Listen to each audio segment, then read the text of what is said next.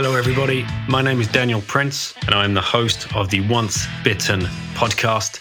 This is a podcast focused on Bitcoin.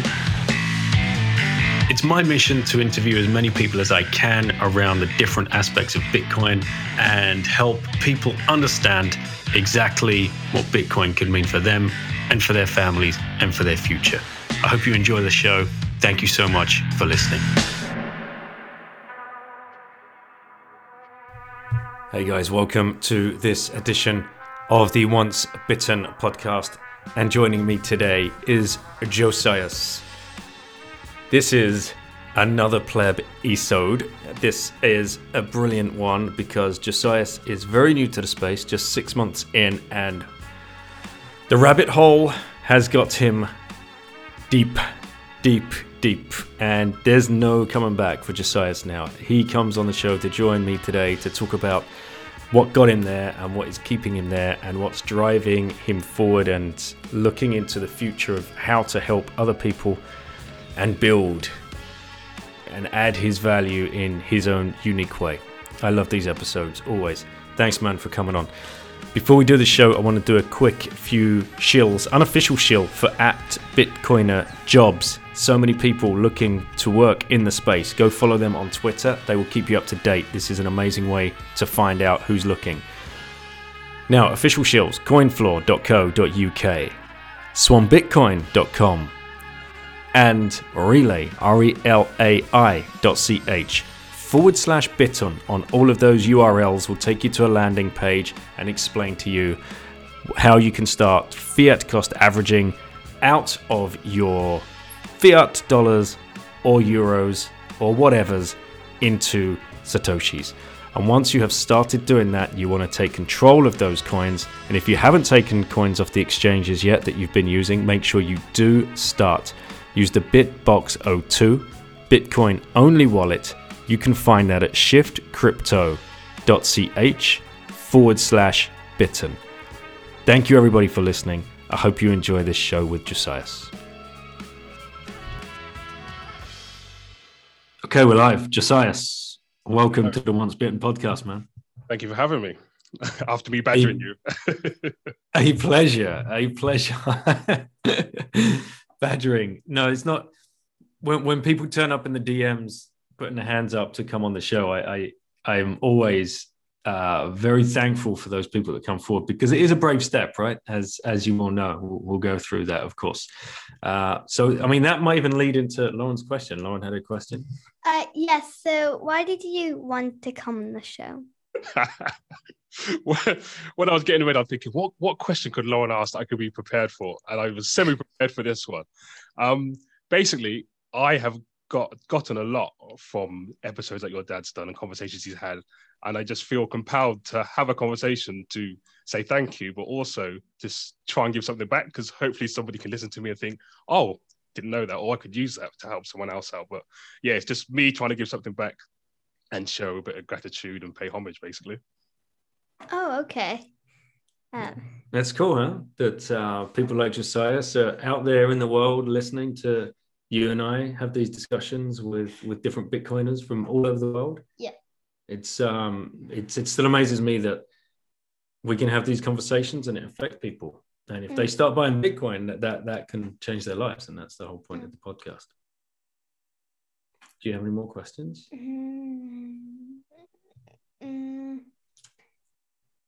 No. Well, where do you think he lives? Where do you think? I'll just let you know, I haven't prepared for another question. So yeah, because yeah, I'm gonna ask you this question. Wait, am I? Go ahead. Okay. So what do you like? Like what they? I don't know how to say this. What do you do for, or where do you live, or like where do you live, as in like countries and like. Oh right, okay, yeah. I'm in the UK. I'm from a small town called Oxford. Okay. So another Bitcoiner. Mm-hmm. Wait, Daddy, this is a weird question, but Daddy. Okay. Yes. Edit this out, please. Does Nanny and Granddad, like both Nanny and Granddad, like is like Oxford like out like? Okay. So Oxford is let me get this right. Southeast. Or some people class it as Midlands, but yeah, south and southeast is what we tend to say. In regards to London, where would you put? Where would you pin the pet tail on the donkey? We're North London. Do you not know? North London. There you go. So north of London. So where Nanny and Grandad are, they're further east. Okay. So, if that helps you out in any way. Yeah. Okay. Yes. Edit this out. I'm warning you. If you don't. Okay. No edits. We'll do the Marty Bent edit. Yeah. No edits. I don't think anyone will mind, and I don't think we've doxed anybody too much. Okay. All right. Yeah. Okay. Yeah. Well, do you want to say goodnight? Thank you. All right, Lauren. Bye-bye. Bye. Thank you. Bye. Have a good podcast. We will. Thanks, mate. Thanks for. I survived. Yeah, nothing too taxing there. Not like that. I think Parker Lewis he's been the one most shook up by Lauren or Caitlin's questions in the past. But yeah, again, thanks for coming on the show. Thanks for reaching out. We kind of done a full circle because when you originally reached out, I think 4 or 5 people reached out like that same day for whatever reason.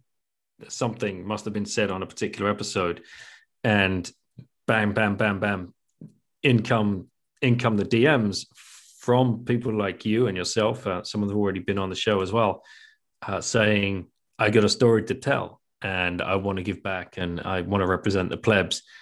And you and I then decided, okay, let's try and set something up 4 weeks later.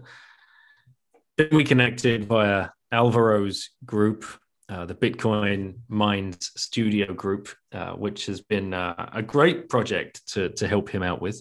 And Alvaro was also a guest on the show a little while back. And here you are. And I've also appeared on your own podcast. So you should probably shill your own podcast before we go any further. Yeah, I'm trying to get to your standard, Daniel. I'm 5 episodes in.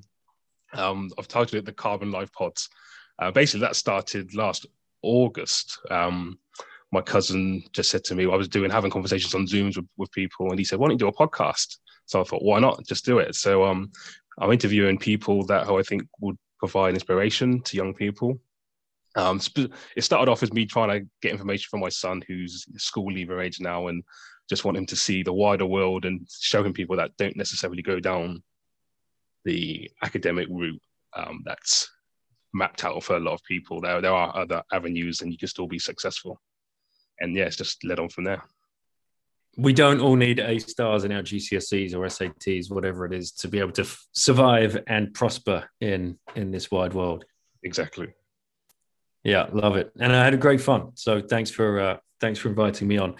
So let's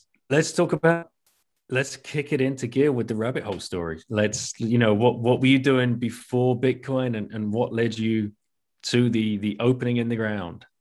I had to unpick this. My son asked me the other day, he said, how did you get into Bitcoin? And so I thought I did a mind map and traced it back. And I think it's many years in the making. I think I was always destined to be here. But I just took my time. And like most people, it was often, I had the opportunity, but didn't quite see it many years ago and subsequent years. But I say to myself, you wouldn't have bought and held. So yeah, everyone gets in at the price they deserve, and I have to accept that. But basically, I did a deep dive back in October, but I was down a separate rabbit hole, kind of along parallel lines, to do with like inequality in the world, just the education system, how things didn't quite add up, and then that led me into Bitcoin. So yeah, it's been an interesting 6 months. I would say that I've consumed books, podcasts, 10x than what I normally would. 4 to 6 hours a day minimum. Every spare minute I'm listening or reading something. And so we had a conversation last night in the Bitcoin Learner Group, and Matthew said, "Oh, I thought you'd been in much longer." I said, "No, I may sound like it. There's still a lot to learn. I know I've only just scratched the surface, but I'm in a place where I'm really happy, and the stuff I'm learning about Austrian economics, libertarianism, like, I would never have chosen to do that unless I was in this space and found it this way in my own time as well. Just 6 months ago, this is where you've really started. That's crazy. And that's the power of the amount of content that is out there at the moment for people to consume. Because if you wind this back 5 or 6 years, it was tough. There was some of it going on, and there was some really stand-up kind of people in the community, and Trace Mayer and Andreas, two very influential people back then. But you weren't sport for choice. And what we saw in 2020, when new people started coming to the space, and the explosion of further content, because people came in, like Alvaro, for example, he comes in to the space, and within 2 months, he's already like knocking on my door saying, how do I give back? We've got to start up this learning group. We can do weekly Zoom calls, and perhaps you can come in and you can help me attract people to it. And we can do special guest appearances. We had John Vallis in 1 week, and we'll hopefully have more. And it's just been a really cool thing to watch. And yeah, like a comment like that from one of the other group members to say, wow, I thought you'd been doing this way longer, but we're actually learning together at the same rate and been around it for 6 months. The noobs are going to drive so much for going through this bull run. And if we have another downturn on our march towards the next halving, I have pure faith in class of 2020 and class of 21 coming in and holding fast and putting out content and doing what they need to do to help educate the next wave. It's just an amazing thing to see. Definitely. I think 2020, a lot of people have called it the year of the awakening. I think a lot of people had a lot of time on their hands. You had captive audiences, and it was an opportunity to peel back the curtain and see what's really going on. So how did you end up with the time on your hands? What was the lead up to that? So I actually took voluntary redundancy last August. Yeah, around the same time I released my first podcast around the same time. So yeah, my uncle said to me, time is your greatest commodity. And yeah, so with the time I had on my hands, I was able to do the kids' education when we did homeschooling. When they were back in school, they would take them to school when my wife was working full time. And I was able to keep fit in the gyms when they were open, and then do my own bits when they weren't. But within those time periods, it was just me consuming content and just, as I said, going down different rabbit holes, which then led me to Bitcoin. So what did, growing up, I kind of know this story already, but you were heavily involved in football and almost become a professional player. So give us the little backstory there.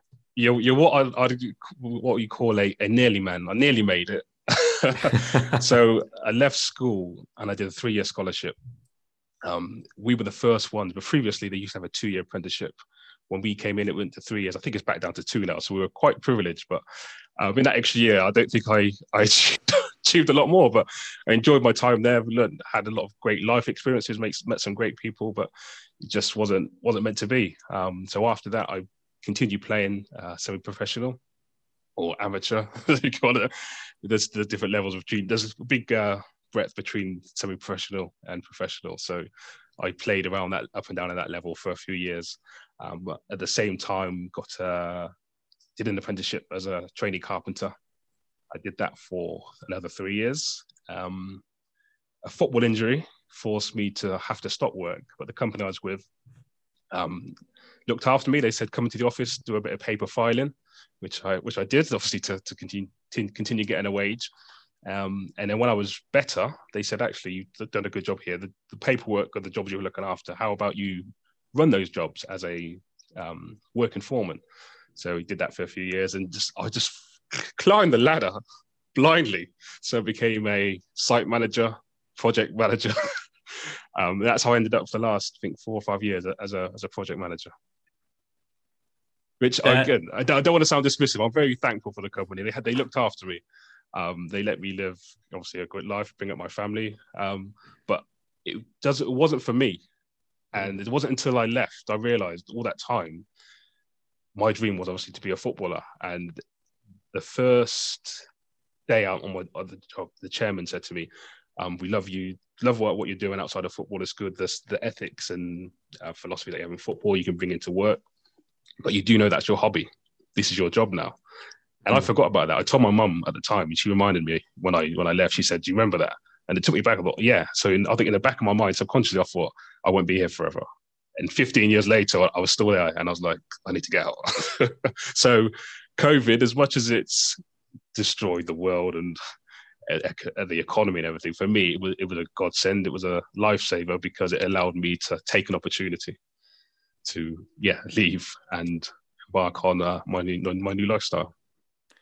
That's a classic story of like the boiling frog and slowly painting yourself into a corner of the sunk cost fallacy of the corporate career and climbing the ladder. And there's always that little carrot dangling above you for, I mean, in classic corporate structure is, the next promotion I get, that means I get this name on my business card, and I'll get this tiny little raise, but then I'll be managing a small team or something, and it's all just designed to keep you there and slowly grinding it out for you.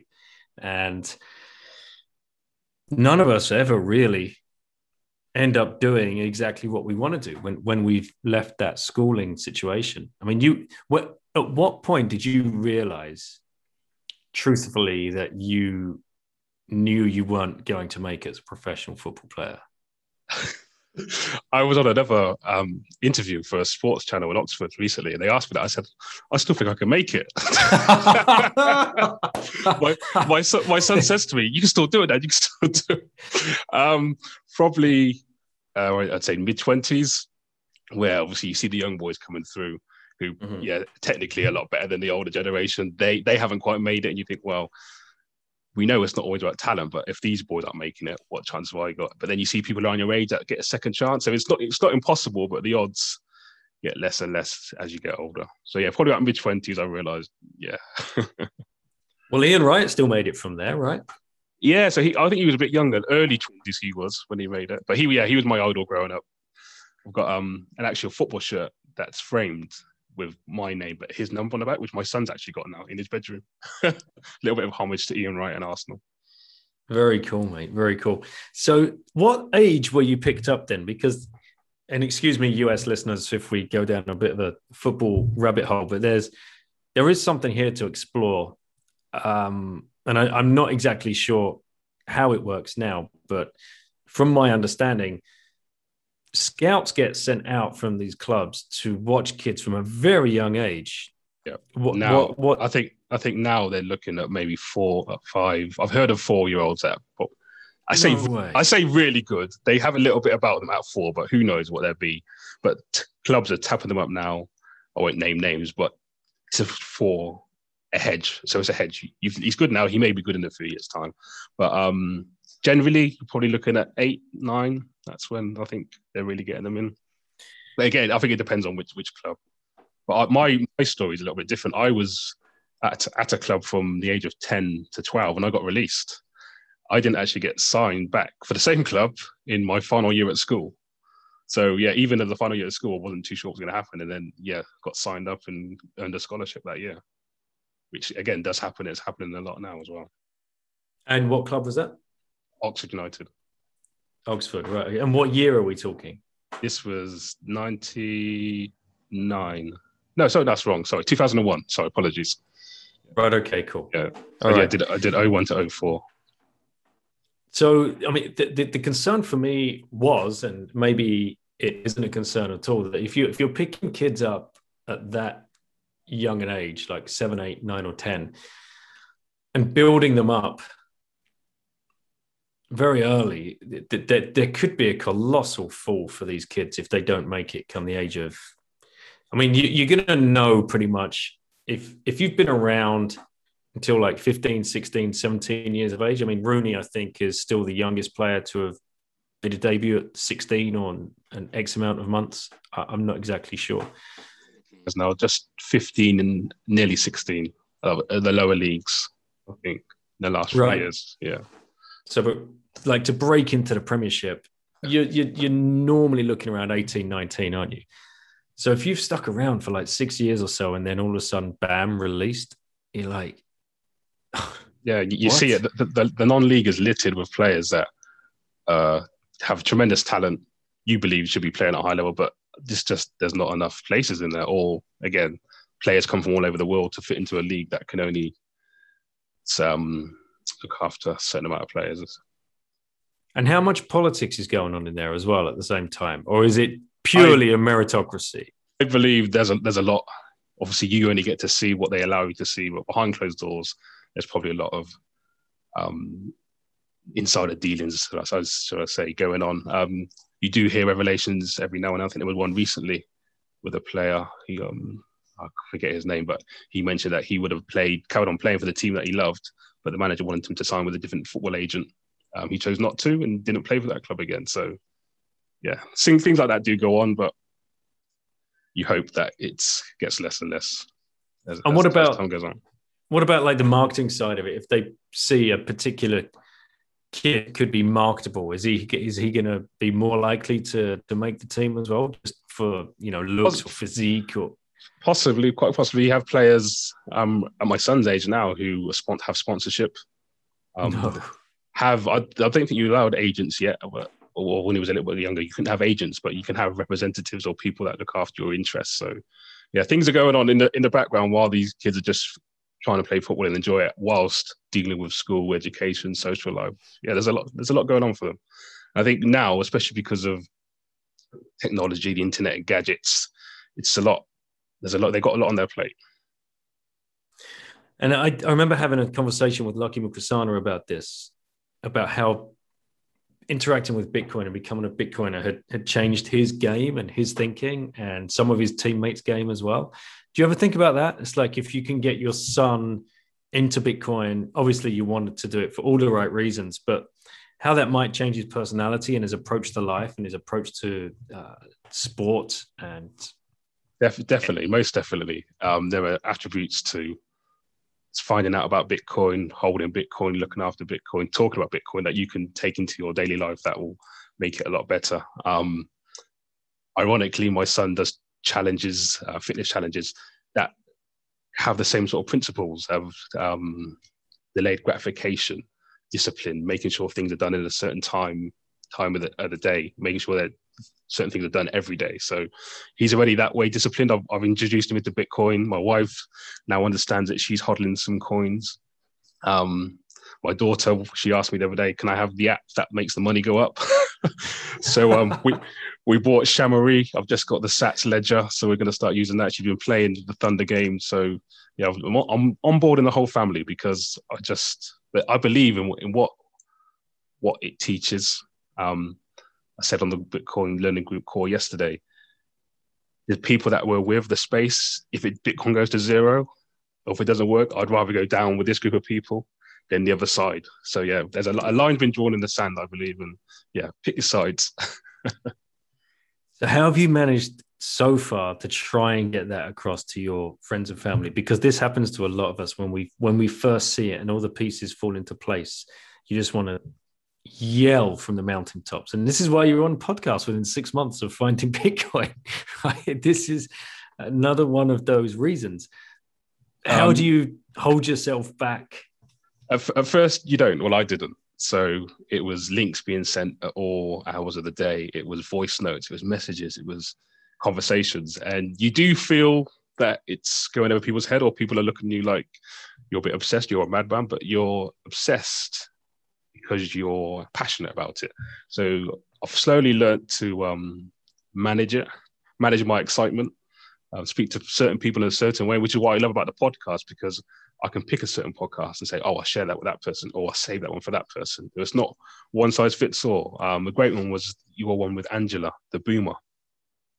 That orange pilled my uncle and my mum. And they weren't listening to me, but I played them that one. All right, yeah, we get it. Someone from their generation. Oh, mate, that's amazing to hear.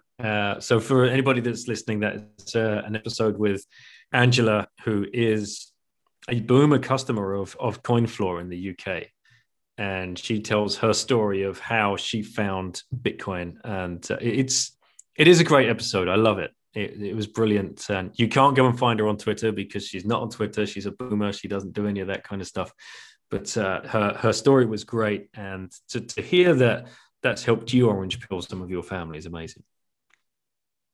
Yeah, which is why I wanted to come on, because hopefully this conversation can help somebody else who's struggling to onboard a family member or a friend.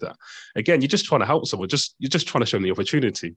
Have a look. If you don't like it, you're not forced to do anything with it. But I think once you do have a look, you'll think, oh, actually, I might need a little bit of that. Yeah. Or for those people that are perhaps thinking about escaping their 9-to-5 fiat job. I mean, what kind of message do you have for those people that find themselves in a position that you found yourself in? Because it's a lot of fear to make that decision. And we, of course, think, if I walk away from this, I can't live. I'm going to go bankrupt. I'm not going to be able to feed the family. I'm going to lose the house. We're going to be living under a bridge. That's how I felt when I quit mine. I think you have to obviously do what's right for you and your family. Have belief in yourself, that you can do what you want to achieve, that you will survive. As my mum always says, when there's a bill to pay, you'll always pay it. So you'll find a way by any means necessary. So yeah, have belief, have a plan, or even just a semi-plan. But if you're not enjoying what you're doing, don't leave it too long. I left it way too long. I think around 2012, I knew I had to get out, and I'm disappointed it took me 8 years, sorry, to finally do it. And how's it been since? It's been great. living my best life. Although, obviously, we're not allowed to go anywhere and do anything, but it's just the feeling. And an example I share with people, I think it was the first week of that off work. I'd taken my daughter to school, I walked her, and I came home and I was walking to the shops. I was power walking, getting kind of hot. The sun was out, and I just stopped, looked up to the sky, took a deep breath. I thought, why are you rushing? And I took a deep breath, and it was like the moment of, yes, freedom. And I was like, if anyone looked at me, I was driving down a bypass, they would have thought, what's that guy doing? But it was a very freeing moment that I can pinpoint and think, yeah, I've made the right decision. I know that exact feeling. And it's weird when it hits you and you just stop and you look around and you just watch the world rather than move in step with it or try and beat it. I still find it whenever I visit London, not this last year, but whenever I do go and visit London in a normal circumstance, the exact same thing. I find myself walk running everywhere. I'm pissed off that I just missed the tube by that much, and the doors have closed in front of me, and oh god damn it, I've got to wait another full 2.5 minutes before the next one comes along. It's a crazy, like, what gets us het up into that nonsensical mindset? Just the rat race. But I have to be mindful. There's two things I have to be mindful of. One is the people around me that aren't in my situation, that still have to go to work, that don't want to go to work, that think you're bragging or you're boasting. But the other one, which I've already just trigged onto, is some people have actually got their calling. Some people enjoy their work. So if I make a comment, they're like, no, but I like what I do. Like, okay, fair enough, sorry. No offense. But yeah, everyone, you have to find your calling. I think it's called Akaji. I read a book, my cousin lent it to me when I went to visit him in Amsterdam last year. I read it on the plane back, and it was like, yeah, find your calling and you'll be happy. Is Bitcoin your calling? I believe it is. I believe it is. That coupled, I think it brings everything together. So without shilling too much, I'm doing a presentation for friends and family next week. And I've called it Orange is the New Black, a Life's Work. Because people will think, oh, you've been in it 6 months. What do you know? You've gone down a rabbit hole, but there's so much more to learn. But as I look at it, I think everything I've done in my life has led me to this point. Really? All right. Let's hear a bit more about that. Come on, shill, baby. Let's go. So where can we start? I started off, as I said, as a footballer. Between being a footballer, I was a teaching assistant whilst trying to get a job as a carpenter. Carpenter to then site agent or site manager, project manager. About 4 years ago, I started network marketing in the health and wellness and fitness industry. So I've been doing that for the last few years. When I left my company, I marketed myself as Coach Carbon because I wanted to bring all of those attributes together and also bring in life coaching. I know people might say, well, what have you done in your life that's so great? Maybe not a lot, but I think I could inspire people. I'd like to think I've done some things that will inspire people to make a change in their life. And when I found Bitcoin, it was like came for number go up, stayed for the revolution. But it was the wealth aspect. And I'd always been interested in money, stocks and shares, knew there were certain things I didn't quite understand, knew there was stuff that wasn't taught in school. As I went down my own rabbit hole, I realized there's a certain reason why that wasn't taught in school. There were certain things that I'd listened to that I wanted to know more, but I couldn't find out. I probably chose not to make the time. So when people say they haven't got the time, someone told me once, no, it's not you make the time to make the time. And I didn't make the time to learn about it, which for whatever reason, wrongly or rightly, I didn't. But I remember I listened to Simon Evans. Do you know him, British comedian? No. So he had a Radio 4 show called Simon Evans Goes To. And there was one episode called Simon Evans Goes to Market. And he explained about what money is, but in a comedic way. And he spoke about the stones. I can't remember the name of the stones that people used to transact. Thousands of years ago. The rice stones? Right. Is it right? Yeah, rice stones. On the island of Yap that Safe talks about? That's the one, yeah. Right, okay. Yeah, so he discussed that and then went on to different forms like salt. And so I understood the concept. I'm thinking, okay, we have now cash and money. Where do we go from there? Because I kind of understand it's just a store of value. We're just exchanging. Medium of exchange, the cash is easy, but okay, we want to acquire more. Kind of know about inflation, and I loved having this inflation story. When I was in school, Sprite, Snickers, and a packet of Monster Munch would cost me 90p. Mm-hmm. As I went through, I think my final year, it was £1. Why is that? Oh, inflation. McDonald's Happy Meal, when I was a kid, £2.88. Then it went up to £3. I think you're probably lucky to get changed for £5 now. Oh, why is that? Inflation. But nobody actually sits a child down and explains what inflation is. You're just conditioned to believe, oh, prices go up, but no one tells you. And when you actually find out why, you think, that's not right. So from finding out or realizing that there's something wrong with the system, when I got into Bitcoin and listened to your podcast and people like Robert Breedlove. So yeah, the What is Money episodes with Breedlove absolutely blew my mind. And that's, I think, when I tried to shill him to everybody and then there was getting no response. So like, if anyone asked me a question, it was, watch your 3 episodes with Robert Breedlove, then watch the 9 episodes with Michael Saylor. And I don't believe anyone's ever done that from my recommendation, but you need to, because that would just blow your mind. It's so true. It's a great series, and you learn so much about history. Yeah. And sorry to venture out. If I get too excitable, let me know. My wife tells me off on Zoom calls. I'm never going to stop you ranting. Let's go. I knew about slave beads from my uncle. He went to, I think, Namibia once, came back with some beads on a necklace. What are they? Or they were called slave beads. Okay. Well, maybe slaves wore beads. When Robert Breedlove explained what slave beads were, they were for trading, and the Europeans came and inflated that, which meant they can get more land, and then led to slavery. Like, oh my goodness! Again, we're not taught that in school. Mm-hmm. We're not taught about that history. You're not talking about inflation. That would, I wouldn't say solve so many things, but it would, people would understand what world they're entering into. But yeah, and then so that happened with the stones as well. I think somebody came, I'm not sure if it was European, but from the Western world or whatever, came and inflated the stones because they understand that they thought it was scarce. The Africans thought the beads were scarce. No, they were just glass beads that the Europeans mass produced and shipped over. And by the time you realise, it's too late. That piece from Robert Breedlove was brilliant. Masters of Slaves and Money, which, yeah. And what does your uncle still have the agri beads? I think he may do. Yeah, he doesn't wear them, but I'm sure he still has them somewhere. That'd be a great. I mean, if you've not pilled him already, maybe he's already pilled, but I'm sure you've used that as an example. Yeah, he's orange pilled. He actually, I don't think he'd mind me saying. He messaged today. He said Bitcoin's dipped a little bit. Time to buy, isn't it? But he was having issues with Binance with verification, and I was like, okay, send it to me, I'll do it. And he was like, but I want to buy throughout the day. I want to keep buying throughout the day. I think hoping he managed to sort it in the end. He hasn't told me he hasn't. So dollar cost averaging by the hour. What a beast.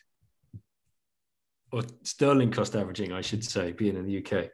So, and I don't know whether you want to go down this path, but we did speak last week about the passion project that you are trying to put together, your two passions in life, football and Bitcoin. What's going through your mind? So, yes, it's a work in progress, but I believe, well, I'll tell you what it was. At Christmas time, trying Orange Pill the family, I gave everyone a check. Made up check with my picture on, £20 worth of Satoshis. So when you're ready, we'll sit down, I'll explain what it is, and I'll transfer it, set you up with an account. But half the family, after a bit of a nudging, got on board. I'm still waiting for the other half, but obviously now they'd be up, if not two, 3 times their money, but hey ho. So I'm thinking, how can I onboard people or just give them an incentive? So it was 2 podcasts or interviews I listened to. One was Jack Thunder, the Thunder Games, so rewarding through games, which I absolutely loved. And then also John Vallis, when we had him in the Bitcoin Learning Group. We had to introduce ourselves. I told him what I did. I'm trying to provide value back in the space. I'm looking at Bitcoin jobs on Twitter. And then he made one comment. He said, well, why don't you provide value in your community? And so that coupled with what Jack's doing, I think I've got it. So how can we incentivize people or reward people with, say, Satoshis by engaging in activities and guided discovery learning? So I'm working on something at the moment where I aim to reward people for completing tasks, winning challenges with Satoshis. There are certain apps that are coming out now. I'm using BottlePay at the moment, where you can send transactions over the Lightning Network. So I'm hoping that will be really great in my community and show people what I'm inspired about, and hopefully save them for a dark future that may be coming, but also provide them with opportunity in the future. Again, mate, I know you're here representing the plebs and representing class of 2020, but this is such music to my ears and anybody else that's been in Bitcoin a little bit longer, maybe from pre-2017, because this just didn't happen back then. Like, it wasn't that quick. The light did not go off that quickly. There was still a lot of fear. What the hell am I doing? Like, what? Do you think, obviously, the media has a lot to do with that, and I do have my gripes with them a lot. But do you think it's now that fact that not retail, institutions are getting involved, that's helping it? That definitely helps, yeah, for sure. It definitely helps that big names are coming in, like Saylor and now Tesla, and banks are talking about offering services. NYDIG doing just amazing work in the US for getting huge institutions on and big players. I know he's fallen a little bit sour within the community now, but a year ago when Raul started beating the drum about Bitcoin on Real Vision, that helped a great deal. A lot of big hedge fund managers and wealth managers, they watched those episodes. And when they were doing the pure Bitcoin ones, that would have got a lot of people's minds working. And it's a shame that it's gone a little bit too far to the altcoiny crypto side of things now. But definitely played a part to raise awareness. The level of, as we've already talked about, the level of content. And you touched on it, right? COVID as shockingly ridiculous of a situation it's turned out to be. And I think there's going to be a lot of revelations come out over the next 6 to 9 months of what's truly been going on. And there's going to be some very angry people when the truth is lifted on a lot of, like, whew, there's going to be some backlash, but it's given a lot of people the time. And it's, to excuse the pun, it's been the shot in the arm that people needed to look into something else, to look into the system, to question the classic meme that hit very early on in COVID when they first did the round of printing. Wait, if you can just print money, why do I pay you taxes? I mean, why is there debt? Who's the debt to? But sorry, going back to that, I always thought that as a kid when they used to talk about world debt and how some certain third world countries owe this country money. I think, yeah, but you could just say, write it off. I don't need that money back, to let them develop, but never quite understood the details and how the cogs and machines work. But again, as you say, if you could just print more money, why are we paying tax? Why are we working?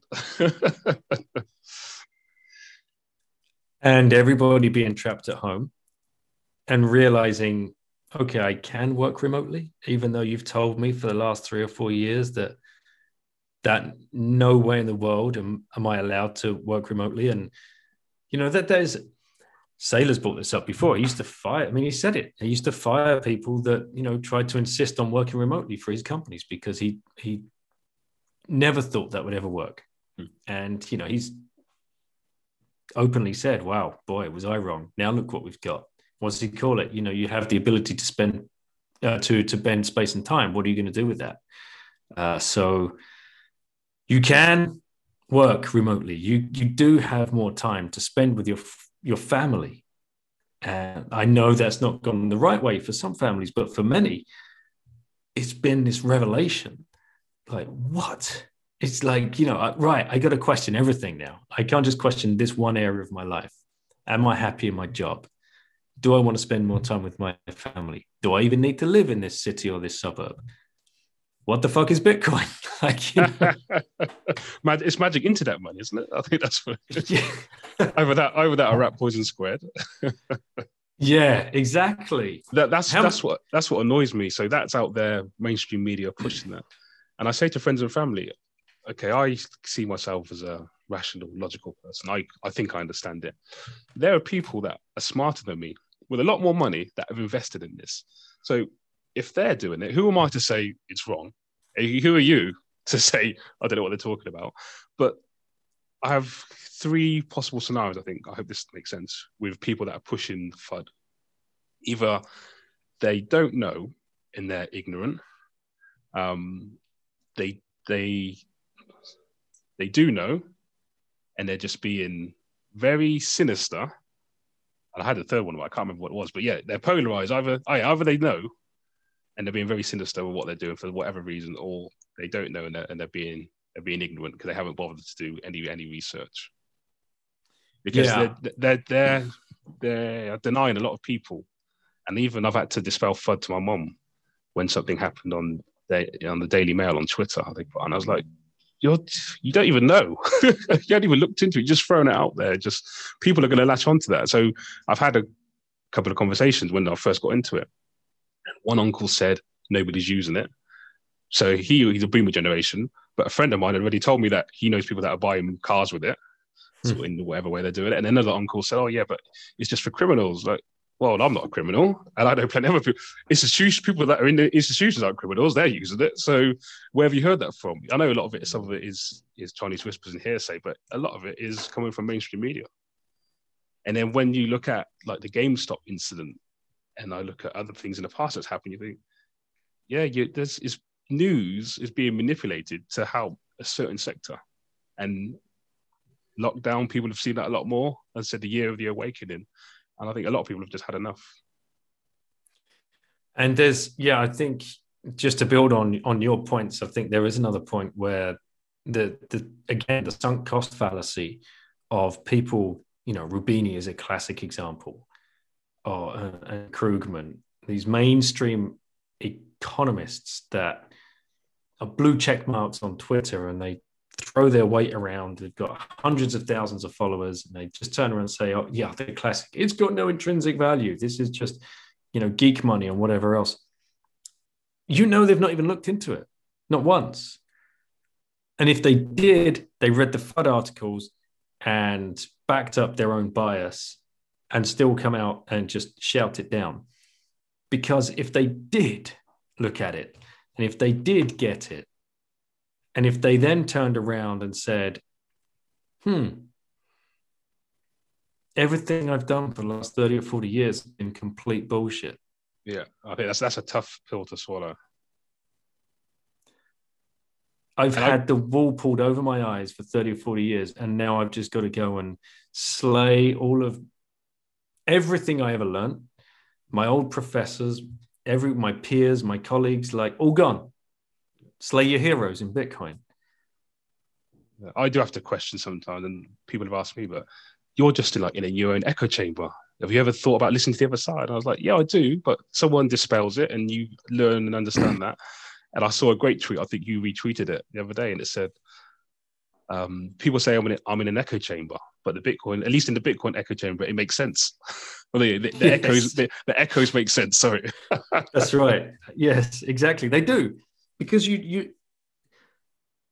And here's the way to shut this down. It's like, yeah, maybe I am.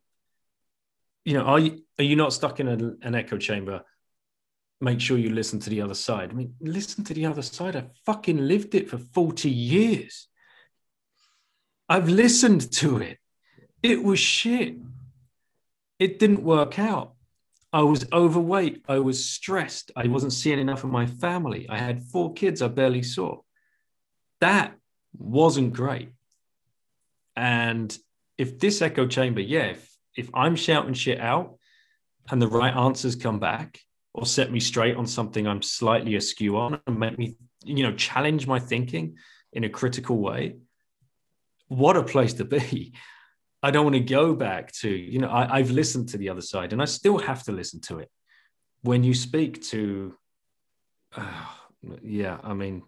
That's a great point you made about challenging yourself. Bitcoin does make you ask questions about your present self, your future self. I think most importantly, your past self.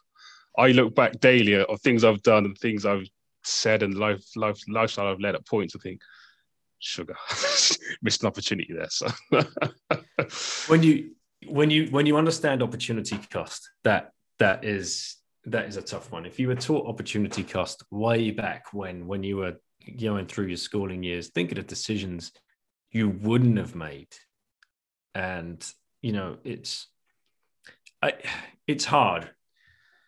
I spent the last year or so trying to extricate myself from legacy investment plans that I was putting in place. I started working young when I was 19.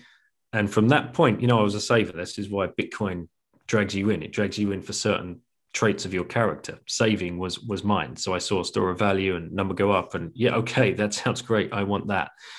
But, as far back as 21, even 19, 21, 24, 27, when I was getting some extra cash, I was putting it away and I was consulting with financial advisors and I was doing what I thought was right. I thought I was doing everything right with big reputable companies, huge companies.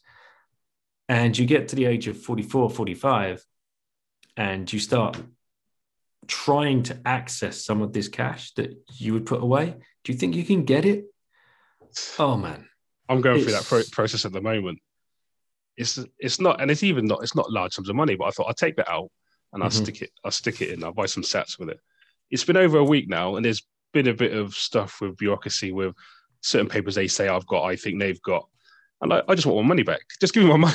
And it's got to a stage now with fees that's going back and forth. I'll end up losing money. I'm thinking, okay, I'll take the hit because it's going elsewhere where I believe it will earn more value, but just give it to me. And it's posted. It's lettered. I'm thinking they want me to send me a letter that I then post back to someone else in a different department in the same building. I was like, can't you just take it to them? No, we can't do that, sir. And I tweeted, I said, the legacy financial system is done because they haven't got a clue. we live in a technological age, and the way they're dealing with stuff is just so archaic.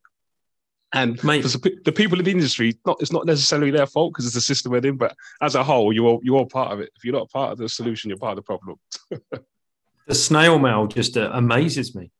And there's a reason they all insist on it. It's because it's just to slow everything down and to actually, they want to, annoy you to the point of just giving up and just waiting for the maturation, because that's what they want, because they can just keep taking fees each year. Each year the fees go up. Admin fees. Admin fees.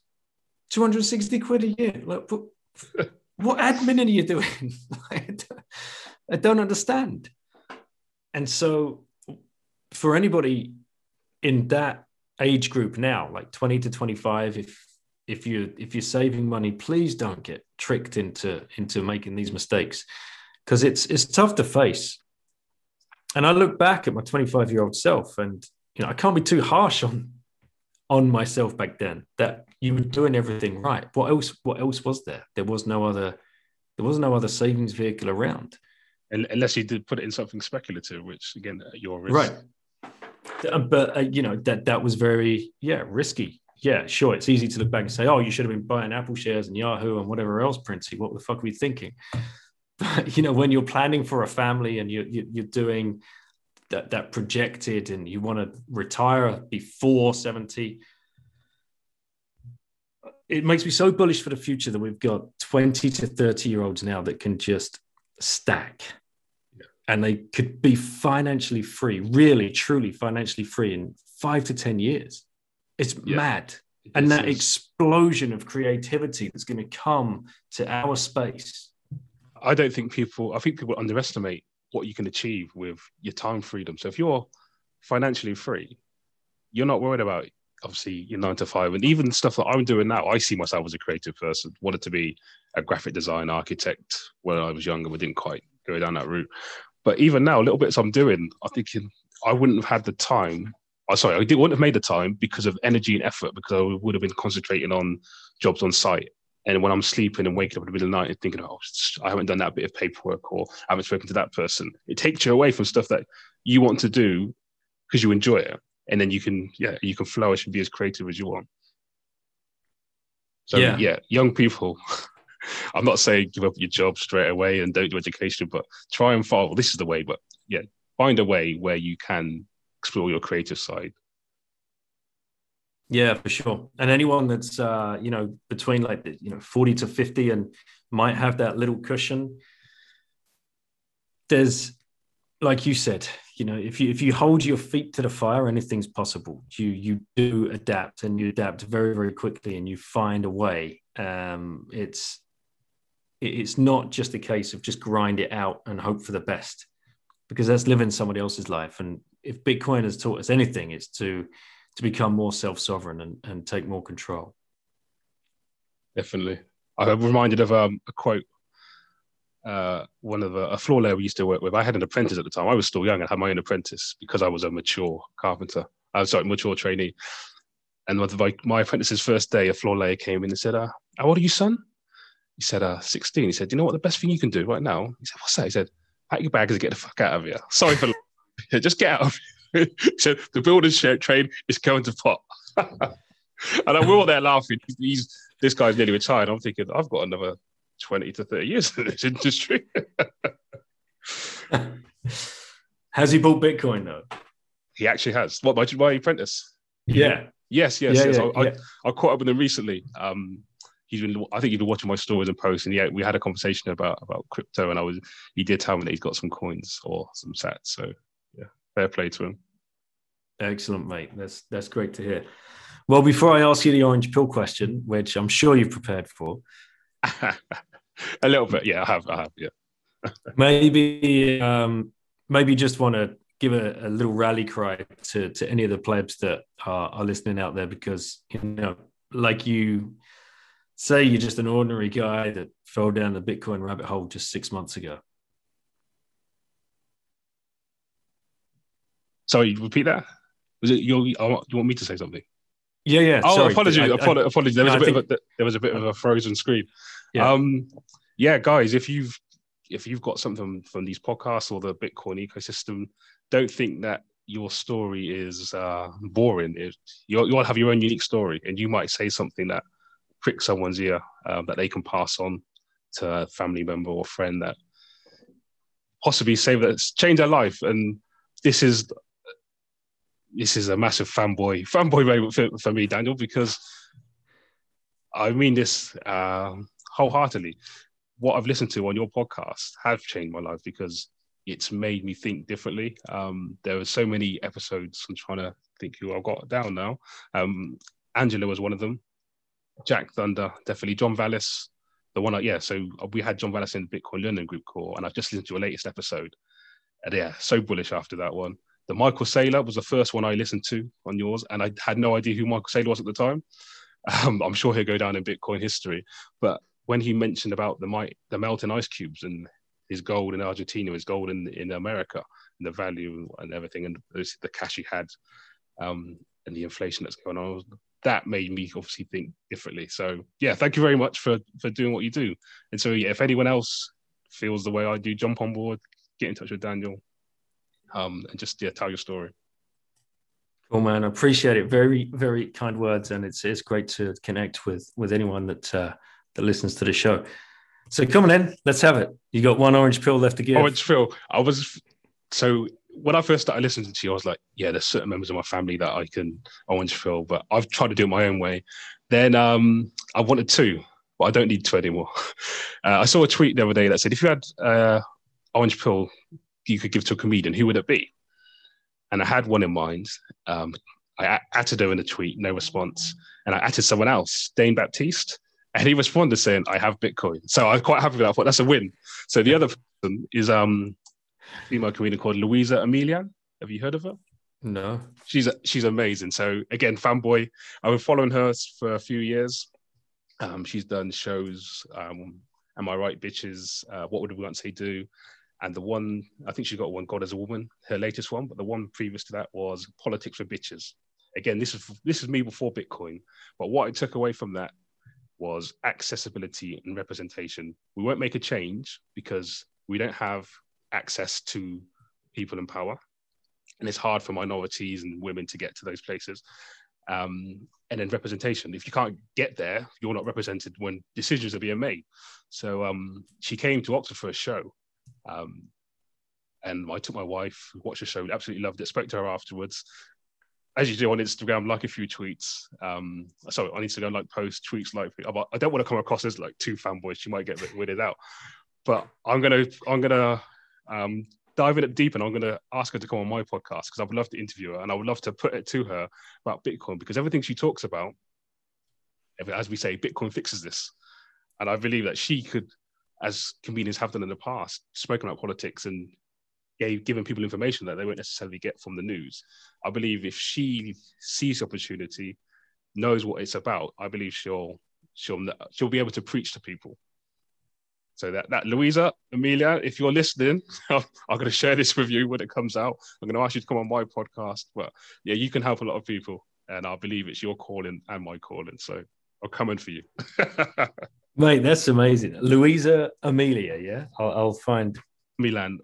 Sorry, I'm just rubbishing their name. I'm getting it wrong. But I'll put it in the show notes. Yeah, put it in the show notes. When you look on Google, you'll find it. But she's so hilarious as well. That's the other side. She's so funny. Excellent, mate. All right, well, Josias, this has been great to hang out with you and do this episode. I really appreciate you reaching out and coming on. Where can people come and find you on Twitter, mate? Twitter at Josias Carbon, Instagram at Josias Carbon, Spotify, Apple Podcasts, the Carbon Life Pods. And from there, you'll find out what I'm doing next in the next few weeks. Excellent, mate. Thank you so much for representing the plebs. For having me. Appreciate it. Hey, guys. Thank you so much for listening. Thanks, Josias, for coming on the show. Does that make you, for those of you listening, does that give you a little bit bullish? Does that make you wonder how people from the class of 2020 can fall so hard and fast and deep down the rabbit hole that this is just, like we discussed in the episode, I've never seen people come to this space and just get it so quickly. And that is, of course, due to the amount of brilliant content and written articles and books and YouTube channels and podcasts and stuff that have been exploding in the space recently. It's all making a huge difference. So again, if you're sitting out there and you're thinking about starting one of these podcasts or writing that article, please go ahead and do it, because you've got something to add. There are so many people coming behind you that need your views and need your help, and people like Josias are testament to that. So please don't rest on your laurels. We got to work at this thing. This isn't just going to naturally happen. It is going to need some work, and you will be rewarded in many ways if you step up and decide to add value to the space in some way.